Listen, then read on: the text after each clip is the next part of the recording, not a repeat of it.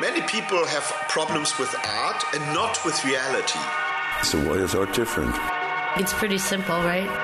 This is knowledge, this is thinking, this is thought. Yeah, it does something strange with your head. Welcome to the Undergang Armchair. Bring it.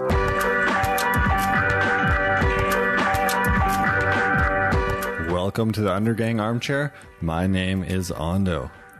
Hello, friends. Welcome indeed to another episode. We are steadily creeping up towards number 100 here, which is pretty wild. The show's been going for a little more than 3 years. My, how time flies. And not to get all maudlin on you, but thank you for being here and being along for the ride.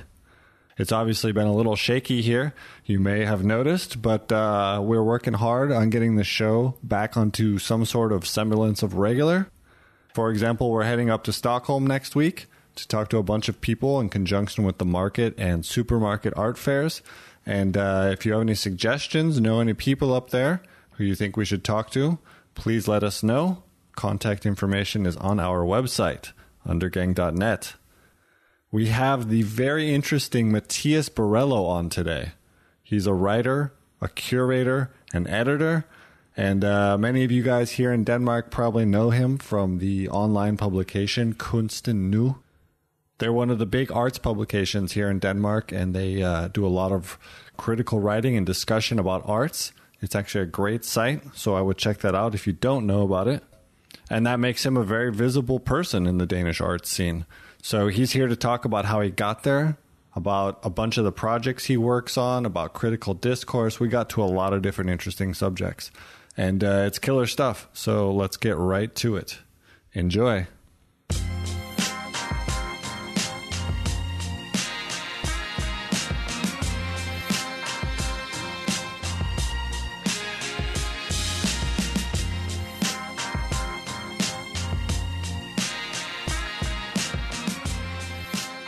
Have you been on the radio before?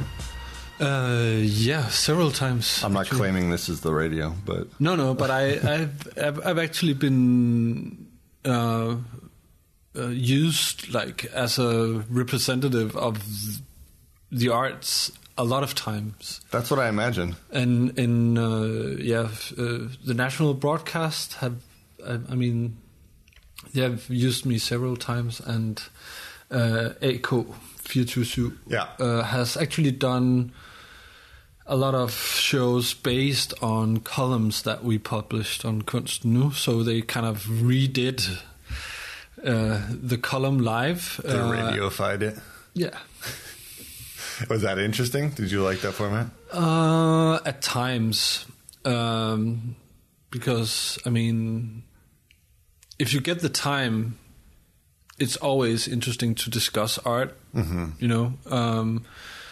but if they just want to adopt the good story, it's not worth it, really. The one that hopefully makes some debate and talk. Mm-hmm.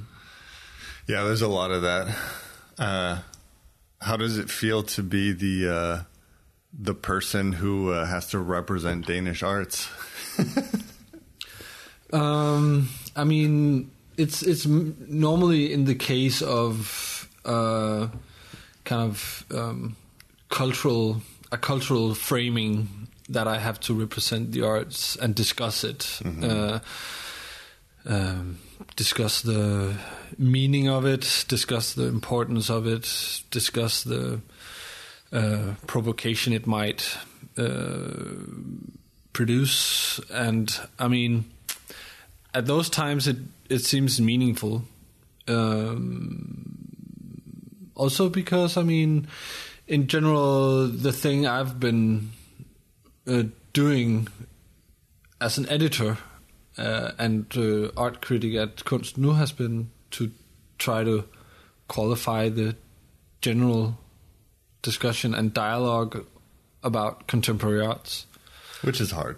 But I wouldn't have done it if I didn't, and stayed with it if I didn't like it.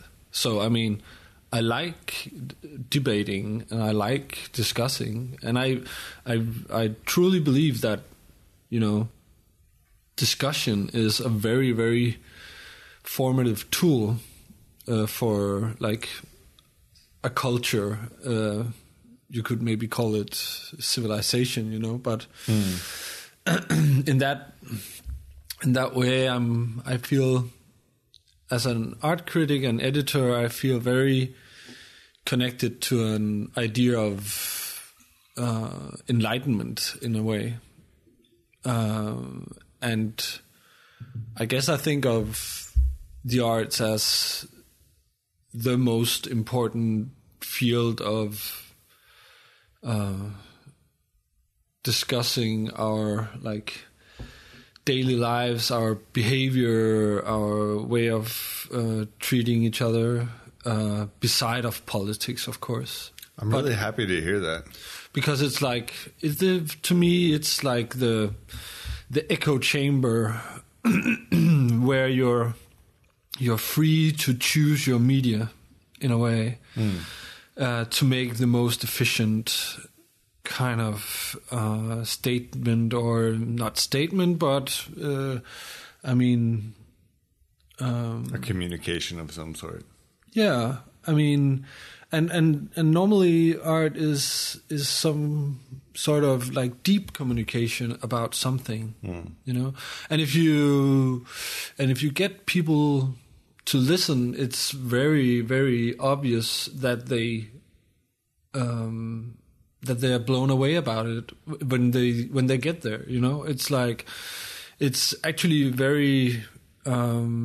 It's a very privileged role, actually, to be the one, you know, pointing towards the few doorknobs and small coatings that might lie there and open that door, you know, because you really get a feeling of people suddenly engaging in bigger questions right in front of you, you know.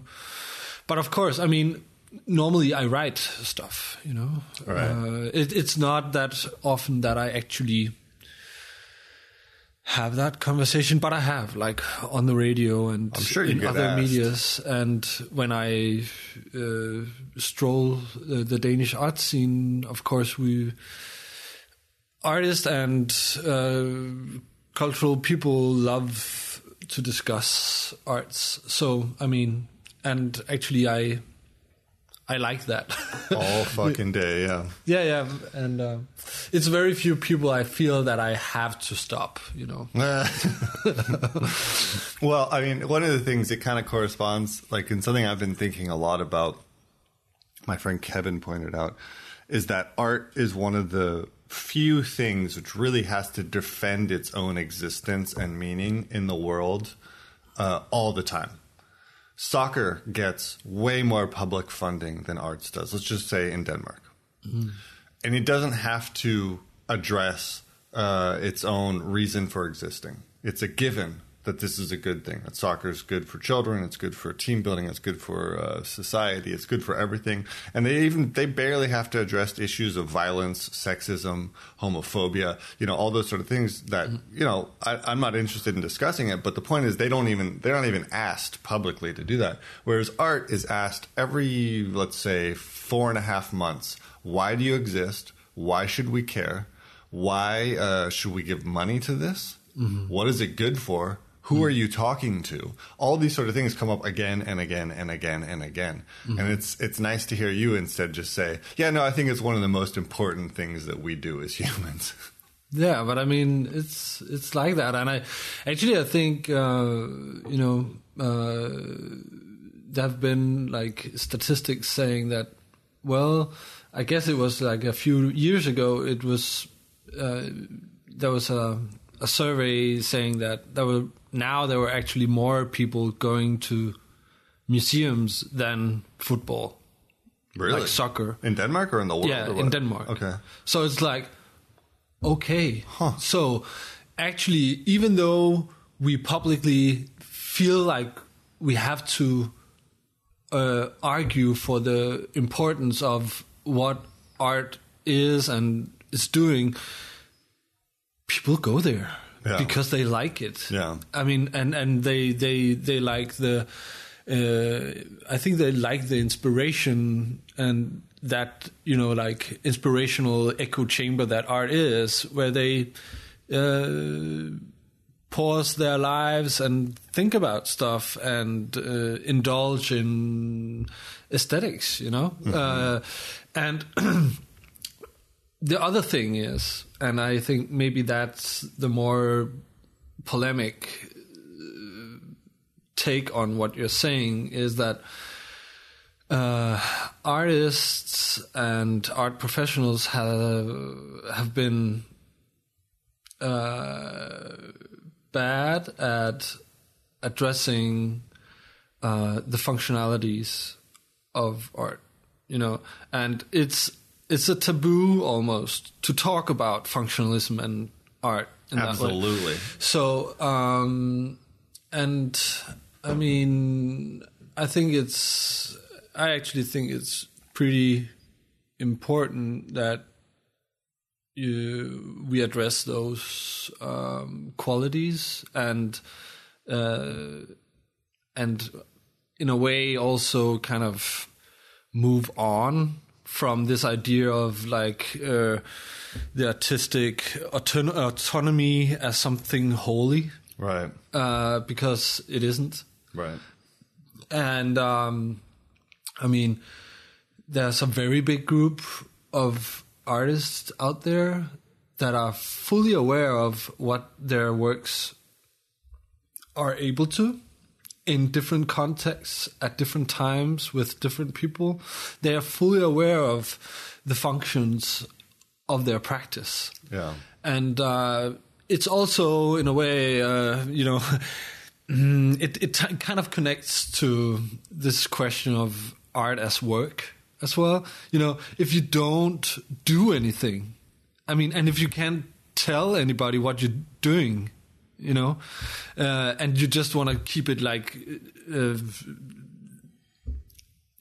keep it like a weird mystery what you're doing, then it's very hard to argue for support and recognition and well, it's seen as so not working class, right? It's not supposed to be tied to any sort of concepts of money or survival or capitalism. It's beyond that. It's pure. It's more wholesome. Mm-hmm. And that way it makes the discussion really awkward about a lot of reality, which is like it's bullshit.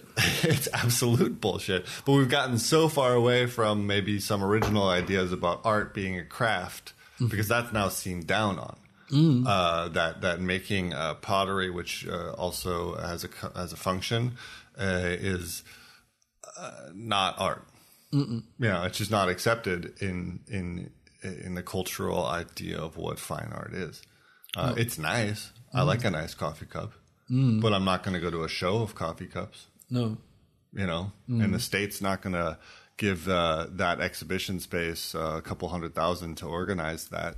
Mm-mm. Unless it's a very well-known museum or some other argument comes. And I mean, if we truly believe that art can research matters in our culture and political life and stuff like that, I mean, then it should show itself as a resource in that way. It's I mean, and there is a lot of artists working deeply with that function of art as a research, a way of archiving, a way of proposing other social models, proposing different kind of city development, other kinds of behaviorism in social life, media, So I think these things are connected in the question of recognizing art as important work, Mm-hmm, mm-hmm. Before we go too far in that way, I do want to quickly find out where it came from for you, where your interest in art began and your studies, and what led you to the point you're at now. Mm-hmm. To me, it's a little hard to actually point out, but there was no moment. Yeah, no I don't know. specific I've had big moments with art through my childhood.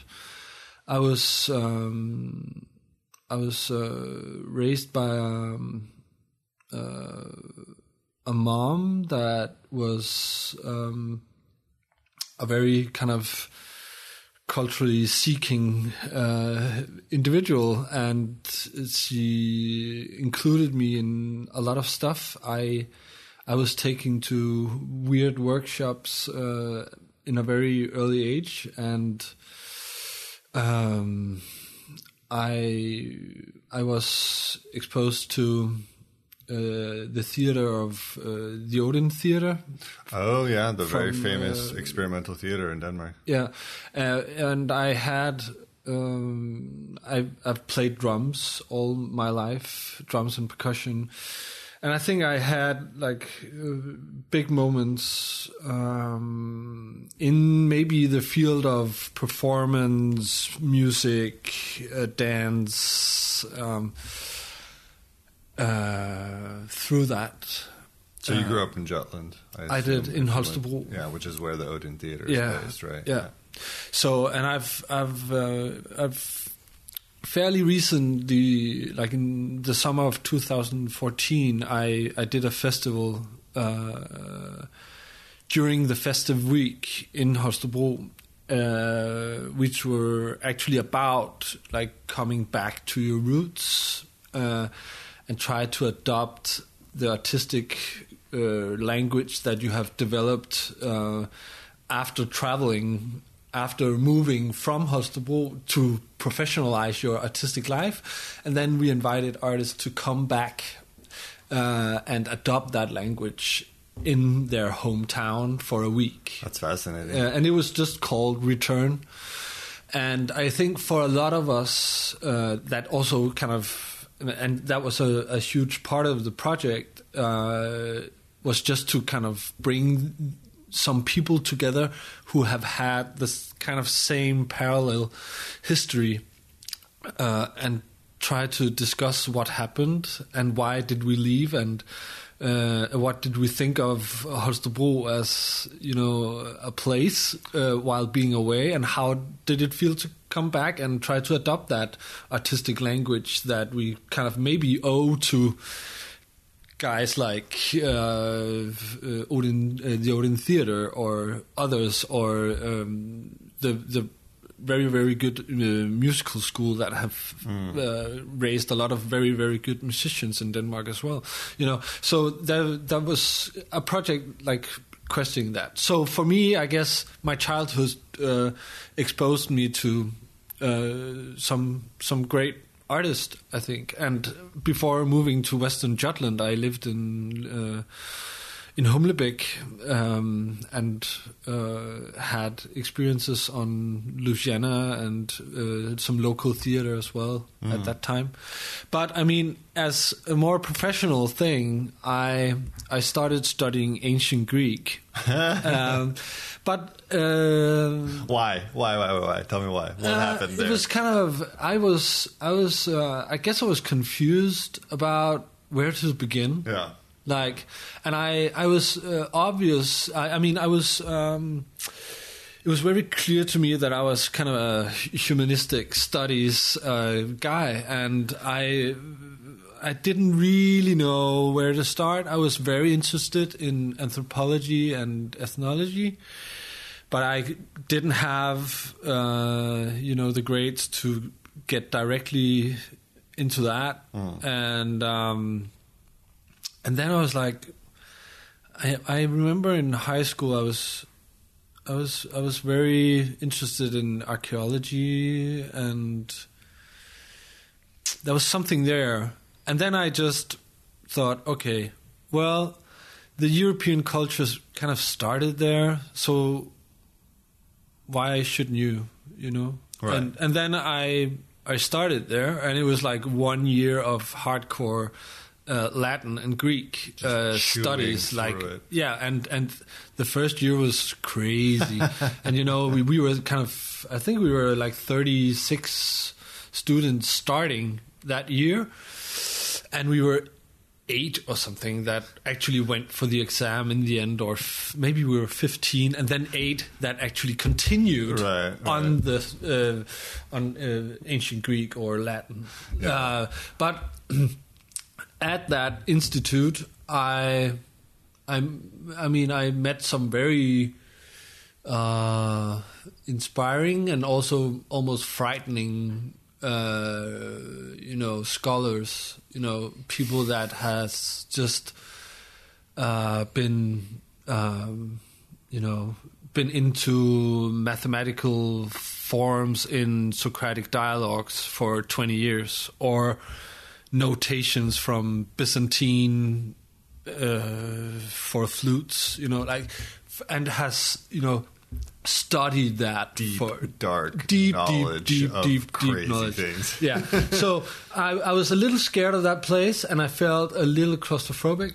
Yeah. But then I guess I was introduced to some of the more philosophical sides of kind of Greek culture, and I started studying some of the cultural theoretical texts, Herodotus, and some of the aesthetical texts, right? Art and kind of art, very early art theory, and something kind of something blew up in my mind, I guess. Yeah. And then I kind of followed that thread and started taking some classes on ethnology, on cultural theory. I took some like aesthetical theory classes on art history, and I started following a thread that later became clear to me that I was very interested in aesthetics, aesthetical theory and cultural theory, and how they kind of merged or had correspondences all through history. So I ended up doing my candidate on modern culture and communication, writing on social practices, contemporary artistic practices within the social field. So when you open that door, there's a lot there. There's a lot there, and I guess I ended up in social practices and the questions of quality. Mm-hmm. That was my kind of final thesis I did. Because it, to me, was the obvious case of where aesthetics kind of were challenged to its full. You know, the question of how you can adopt ethics and aesthetics in a way, and to me that was kind of the big fucking question of what I was interested in within arts. I imagine it still is. It still is. I imagine you didn't find an answer.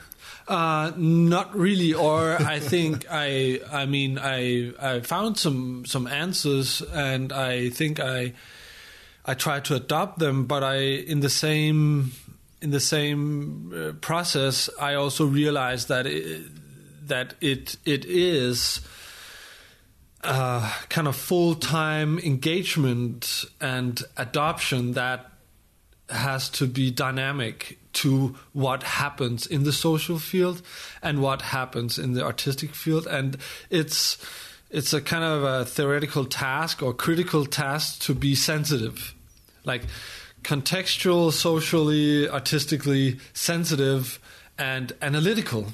Yeah. You know, and that's your tool. So, and if you take those tasks seriously as both as a kind of day-to-day art critic, but also as a kind of artistic theorist, which I also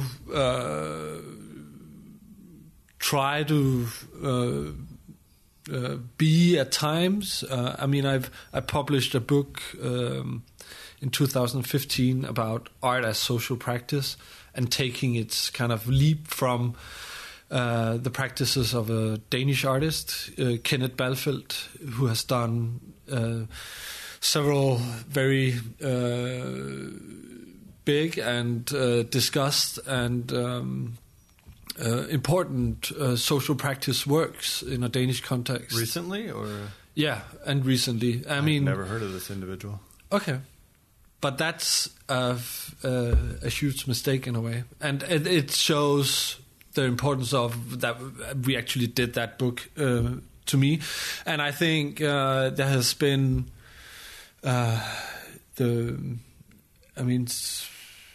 his practice is hard to deal with for a lot of the bigger institutions, and they haven't. And it kind of shows that there's some flaws in adopting social practice in a Danish context and the language of it. The National Gallery has bought parts of a project that he did with the Danish artist Foss at the Shelter for Men in Istergade. They kind of made a huge refurbishment of the Shelter for Men there in a long period stretching from like 2006 to 10. It's funny, I heard about that, but I only heard about Foss. I didn't hear about Kenneth. Okay, but I think Kenneth was like a huge part of that project, and he made in 2002 he did an art project in an old bunker where he installed a functional injection room for drug users in Vesterbro as well. And that project was a social practice project. He came from Goldsmith and had developed his practice abroad, obviously. That project ended up pushing political matters, and today we have like an injection space there. A beautiful one. Yeah, and I mean, his project started that, right. At that time. Well, it's funny because I think actually I've heard about his projects and not him. Yeah. So in a way, I think you've heard about Fixerum. Yeah, I definitely have. Yeah. So I think that in a way his projects were so meaningful that they weren't attached to the cult of personality, which art often is, where you're like, oh, that's a so-and-so. And that's the stronghold of his practice, that he becomes almost invisible in its afterlife. Wild. And a recent project is that he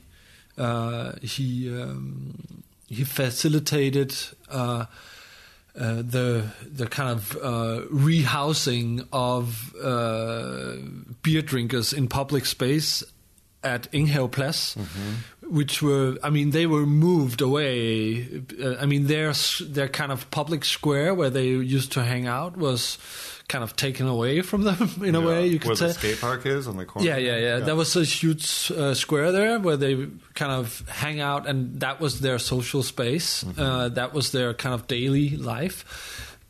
And the municipality didn't really,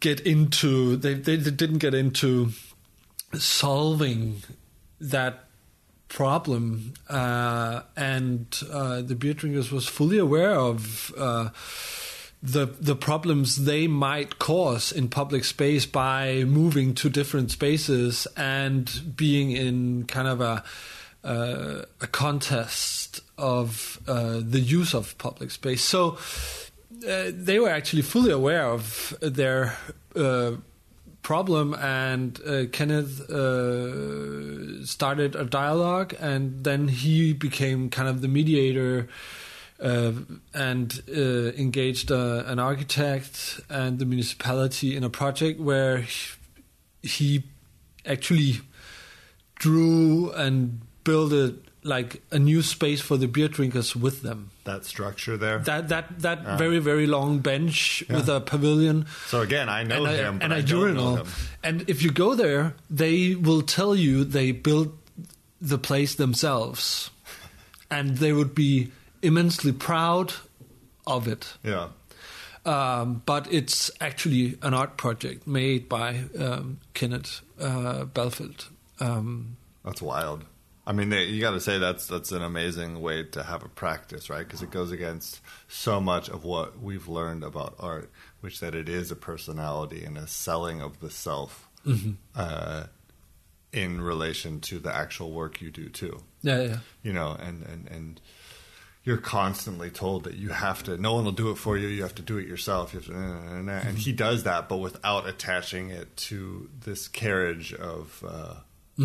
I signed this. I made it. Now it's worth it. Yeah, but I mean, he's one of the figures that a guy like me professionally can point to and say, well, here you have one of the very unique examples of social practice right here in Denmark, and there's a lot of other artists among him. I mean, he's one among many that works like that. But he's just a very, very good example because his practice changed stuff. You know, like, and you can go over there and you can see how it's used in your daily life, in public, not in a museum. No, exactly. Right.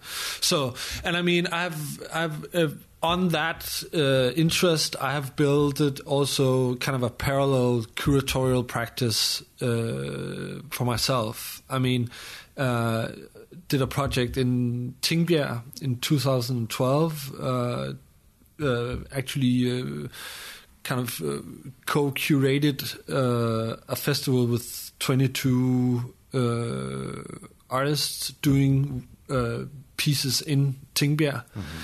With Kenneth. And Tingbjerg, just for context, is a so-called poor ghetto area. Yeah, it was made it was drawn and built in the late 50s, so it's very early social housing and very idealistic architectural project made by Sten Eiler Rasmussen, which was like one of the very, very big architects and city planners at that time. Was it one of the ones removing people out of the center of town? Yeah. Okay. Yeah, from the Black Square, Nørrebro, and like moved them to facilities that was kind of luxurious at that time. Right, because people are living stacked on top of each other. Yeah. Sharing toilets out in the yard, all that. Yeah, it was bad in here, actually, you know. And people moved out there. It was a green area. It has, I guess, the first adventure playgrounds in Denmark, you know, like, and it's still there. And it's, I mean, in a way, it could have been known for a lot of very, very nice things. But, I mean, through the last 15 years, or actually while Sten Eiler Rasmussen still lived, it already became stigmatized. Because you placed like people in like this very dense area, and of course there were things happening when you gather like at that time almost 10,000 people in an area. Of course things happen, and then it becomes this thing about, oh, now there have been trouble again in Tingbjerg. You know, it became very fast. The angry youth and the press already at that time started to kind of address the place in that kind of stigmatizing way, which kind of just grew, you know, by time. But that has been one of my first big curatorial projects. That was Visit Tingbjerg, which actually was about like try to revisit Tingbjerg, and try to look at what that history is, you know. Which is to play off the name, they have Visit Denmark and visit all these other nice idyllic places. So it plays on like almost untasteful tourism, but in a way also really means, hey, try to visit, like... You're making me want to go there. I've never been there. No, you should go. And I mean, there are still pieces out there, and very nice ones left from 2012. And then I've done like other curatorial projects. The last one was a project. I mean, I had a curatorial role within Copenhagen Art Week that Kunsten.nu has been doing for several years. I have all you guys, right? Yeah, kind of. I mean, it's more like a big cooperation between everybody on the art scene here. But of course, you need some kind of curatorial take on it. And I mean, I've been a part of that, and we organize it. Yes, it's a big job. It is a lot of shit happening that week. There is, and I mean, gladly, it's moving on from year to year, and people adopt the format.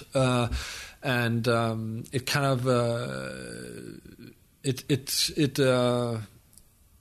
generates a lot of energy now. I think people think about, well, couldn't we do this project during Copenhagen Art Week? Mm-hmm. Oh, it could be nice to do this and this, and they reflect on the focus or theme that we kind of address this year, and they play ball, and it's slowly I think like becoming this kind of big collective effort. Each year it's bigger and bigger. I think consciousness so. About it. And in a way, it's kind of the opposite of this kind of commercial profiling that's adopted with art fairs like Chart Art Fair and things like that, where of course an art scene needs kind of a commercial driver of a sort, to bring in collectors and art professionals, blah blah, but cash money but for the few, I guess. But in a way, it seems to me very meaningful to adopt this very collective format at the same time to make the scene come together as well, not just be like the profiled ones celebrating themselves in Charlottenborg. Yeah. It has to be. They should, in theory, be equally strong, right? Mm-hmm. The commercial and non-commercial, the collective versus individualistic, all that sort of stuff. Because it's true, the money does actually need to be there. Mm-hmm. As much as we don't like that, mm-hmm. and people really don't want to engage with that, it is absolutely a driving force. Mm-hmm. And it has to be there. But we also need to remember the other side of things. Mm-hmm. And I guess it's almost like art scene based social practice that we are doing with Copenhagen Art Week to try to address questions of public engagement and other values that are competing at that time with like cold cash, and address some other values that are more content, socially, publicly based. But it seems that beyond even Copenhagen Art Week, you this is what Kunsten.nu does, and Kunsten.nu is a web-based publication, mm-hmm. which is serves as a critical arm, informational news arm. Yeah. You guys publish a podcast. Mm-hmm. You publish books, right? No. Okay. We don't. Can you tell me a little bit about why it started and what your role is with it? Yeah. After university, I I ended up in an internship at the daily newspaper Information. Which is a left-wing large newspaper. Yeah, and has a fairly strong cultural practice, I think, among the daily newspapers in Denmark. And I was an intern on kind of the cultural section. And I was there for 4 months, and I got a lot of responsibility. And actually, visual arts or contemporary art was not taken by anyone. You know, all the press releases was kind of piled up in the aisle, and I realized that slowly that I could just maybe start picking up those things I found interesting in that pile, and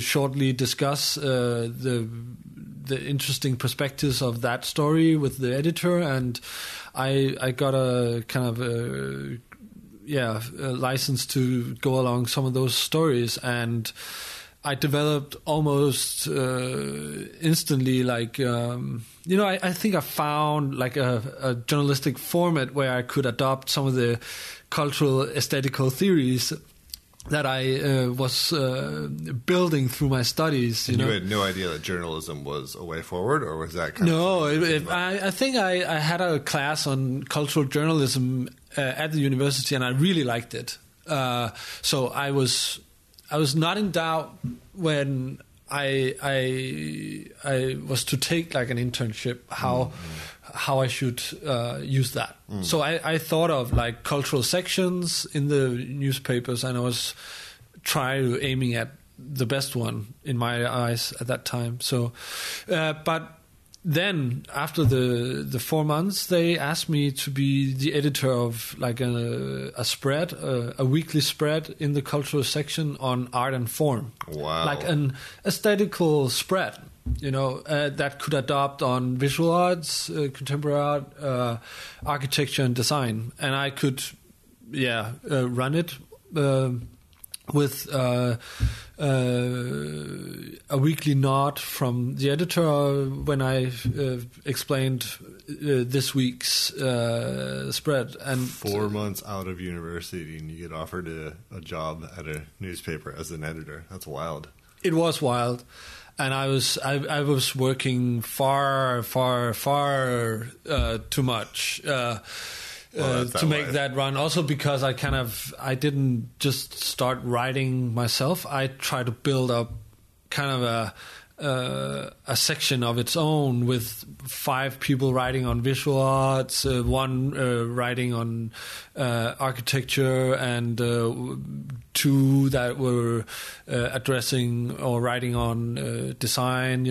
I started to grow up my own kind of small cultural section. You're actually a boss in that section. Yeah, in a way. And I had that spread for 2 years. And then it was closed down because of lack of money. And then, of course, that was the first one to cut. Right. That's always the first one. It is.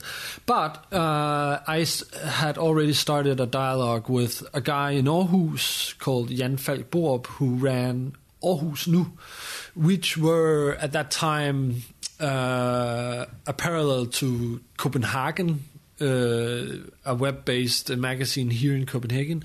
He started one out in Aarhus called Aarhus.nu, and it was compared to Copenhagen, it was critical and had like a critical profile, and was very focused on that. And I had a lot of sympathy for that project. And actually, I did an interview with Jan Falk Borup in the spread in 2006, I think. And then, we decided to cooperate on making Aarhus.nu into Kunsten.nu and make it like a kind of a national media with an editorial office in Aarhus and in Copenhagen. And then I was the editor to run the East editorial office in Copenhagen, and another editor, Ole Bak Jacobsen, was to run the editorial office in Aarhus. And then Jan was kind of the administrative CEO of it. Mm-hmm. And it should be said now at that point, there isn't really anything comparable in Denmark. You mentioned earlier Copenhagen. They function very much as a listing site where you can find out all the openings. You can find there's some interviews, there's some content, but a lot of it is straight informational. What's on this week? What's happening on Friday? What openings are there on Friday, etc. Yeah, and you guys came in at a much more, dare I say, academic, but I mean at least writerly discussion, debate. We had definitely a focus on, again, as I said in the very beginning, with a pretty clear aim that the discussion is, and the debate is, a way of qualifying language about something. So we had a very, very clear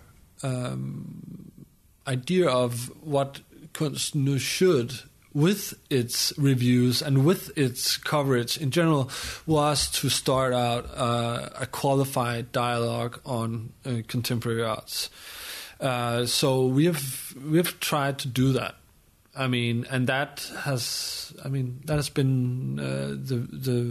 the big goal of it. And I mean, in that occasion, Copenhagen Art Week is also a way of try to open doors, like open doors qualitatively for a larger public and have that discussion, but at the spaces as a part of the art scene, as a natural part of Copenhagen cultural life.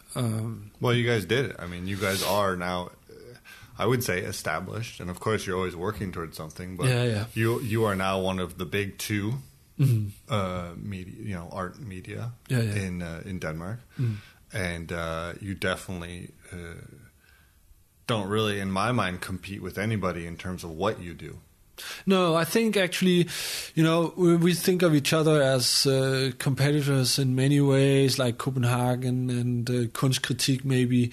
But I think we have a very clear notion of what each other's are doing and where our kind of strong profile is, and I think we're all getting good at that, like. And I hope they also recognize Kunsten.nu for that. I think they do deep down, somewhere. I'm pretty sure. And I mean, of course, there's a special thing about Kunsten.nu and the goal of having that kind of dialogue that make some clear, tasks that you have to write. Like your language has to adapt to a larger public. If you want to expand your public, then you have to, keep a language around what art is and what art does in a way that can engage people outside of the kind of core of art professionals in the country. It's a tricky line to dance. It's truly tricky, and of course, then you also have to take the debate when it's there and meet up in the radio and have that maybe silly discussion on why Bob Dylan is a bad artist. In visual arts. Oh, right. Why his paintings shouldn't be hanging in the National Gallery. Yeah, for example. I guess that was one of the early radio programs I was participating in at AK 427, I guess. And you do those, because of course it's you think of it as a way of qualifying, maybe in a long term, but it is, and I think right now there's a very good palette of medias that. Web-based medias that are doing different things at times and covering different things, and I guess for Kunsten.nu it's very important that we are present in the whole country, like that we have the actual editorial office in Aarhus and in Copenhagen. Well, and God knows people kind of have abandoned. Copenhagen. It's so Copenhagen central, everything. So it's good to have I mean, and art coverage has kind of suffered for that. Always, I guess. That it's kind of capital, based in a way. And I mean, there's a lot of very, very good institutions and art centers and galleries and practitioners in general in Jutland and Fyn and all the other islands. Non-Copenhagen areas. Non-Copenhagen areas, So, I mean, I think it was just like, an obvious field to cover then, because no one else were really doing it. Do you guys have a specific kind of plan or way to deal with that dance, which involves, as you were just talking now, I realized that you guys do two different things. You keep a pretty tight, I'm just going to call it academic for the sake of ease of labeling, an academic discussion about art and way of writing, but then also to something like Copenhagen Art Week, which is indeed very open and accessible to everybody, and also to different types of art. Lots of art which maybe you personally or the editorial staff wouldn't normally engage with, etc. And there's that dance, and it goes back to what we were talking about originally. This thing that art constantly has to justify its own exclusiveness or justify its own selection process, and that there's a certain trend of anti-intellectualism in art, and then there's a certain trend of like, well, what the fuck? Why can't we talk about very specific, finkulturelt, they say in Danish, a very pointed, specific cultural discussion? And I don't really know how to deal with that discussion myself, where to take it. I know that for someone like me who speaks Danish as a second language, I have a really, really hard time reading what you guys write. Okay. It's very, very hard for me to absorb because I wasn't raised in that vernacular. No. Whereas I can in English, I can engage, but it's much harder for me in Danish. I don't begrudge you guys for it. I don't say like, you motherfuckers, you should be talking to me. But I can see that there's constantly questions about access and tone and discussion that one must pay attention to when you're talking about this sort of stuff. Yeah, I mean, actually, we've tried to be accessible in our language about it. Well, remember, it's my second language, and I didn't go to school here, so I'm a special case. No. So, I mean, that has been like a goal, and especially in our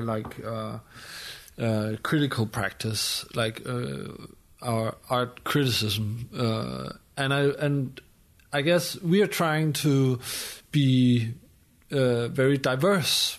I mean, we're trying to do all kind of things at the same time, and I guess now compared to earlier, we have two different access points to Kunsten.nu. There is art guide and there's journal, and that was one way of trying to make two doors. One that could just be like informative, guide you to stuff, and where you could meet like artist of the week, and maybe some small like news stuff. And then you would have the journal on the other side that would also be nerdy and address very specific questions within the arts and discuss that deeply. which needs to be done, no doubt about it. Yeah.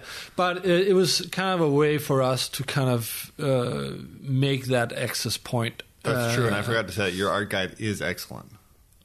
Good, thanks. And I mean, in a way, of course, we should all the time have a goal that is to, be an access point to a lot of new readers in our way of addressing arts. But I mean, it's a difficult task, but it's all the time there. I mean, that's how we think of it. And I mean, and Copenhagen Art Week is very inclusive. I agree, but it's also a way, and I think we're actually doing that. I mean, we are also selecting like who's in it to be the one that will guide you to, in our view, good, relevant. Artistic experiences. Well, God knows we need curation. Yes, and I mean, we have to take that responsibility. Also because we have like an art critical practice that is connected to the whole thing, and I think people in general would expect some kind of filtration or like selection. Right, because otherwise it's just the internet. Yeah, exactly. If you don't have any sort of selection. And I mean, everything we do, whether it's which openings I'm going to go to on Friday or which podcasts I'm going to listen to, which whatever, it's a process of selection. Mm-hmm. And that's just how it is, and you have relationships with outlets who help you find things which you want to engage with, and that's, you can, again, I think it goes back to this idea that like, we don't have to constantly explain why we are doing what we're doing. We just try to do it the best we can. Yeah. And that's all there is to it. Yeah. And I mean, it's, to me, I think it's very much like the Danish artist group Superflex. I mean, I like making tools, that art criticism can be a tool, and that Copenhagen Art Week can be a tool, and that art can be a tool for like thinking, a tool for expanding our thoughts and rethink our behavior and social life and politics and stuff like that. I mean, to me, it's very much about that. So I would always hope that people are able to apply it, I mean, if people have the feeling of not being able to use the things I'm doing, then I would be very sad, I mean, that's what why I do what I do. Communication. Yeah. Cool. Well, I think that's a good place to end it. Mm-hmm.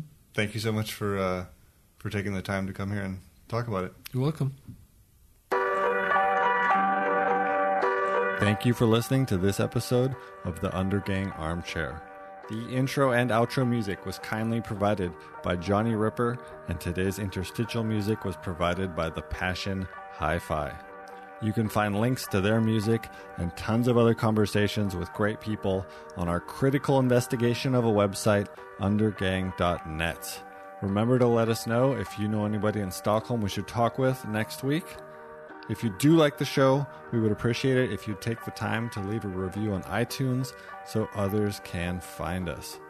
The show is produced in part with the kind support of the Danish Arts Council. Thank you for joining us.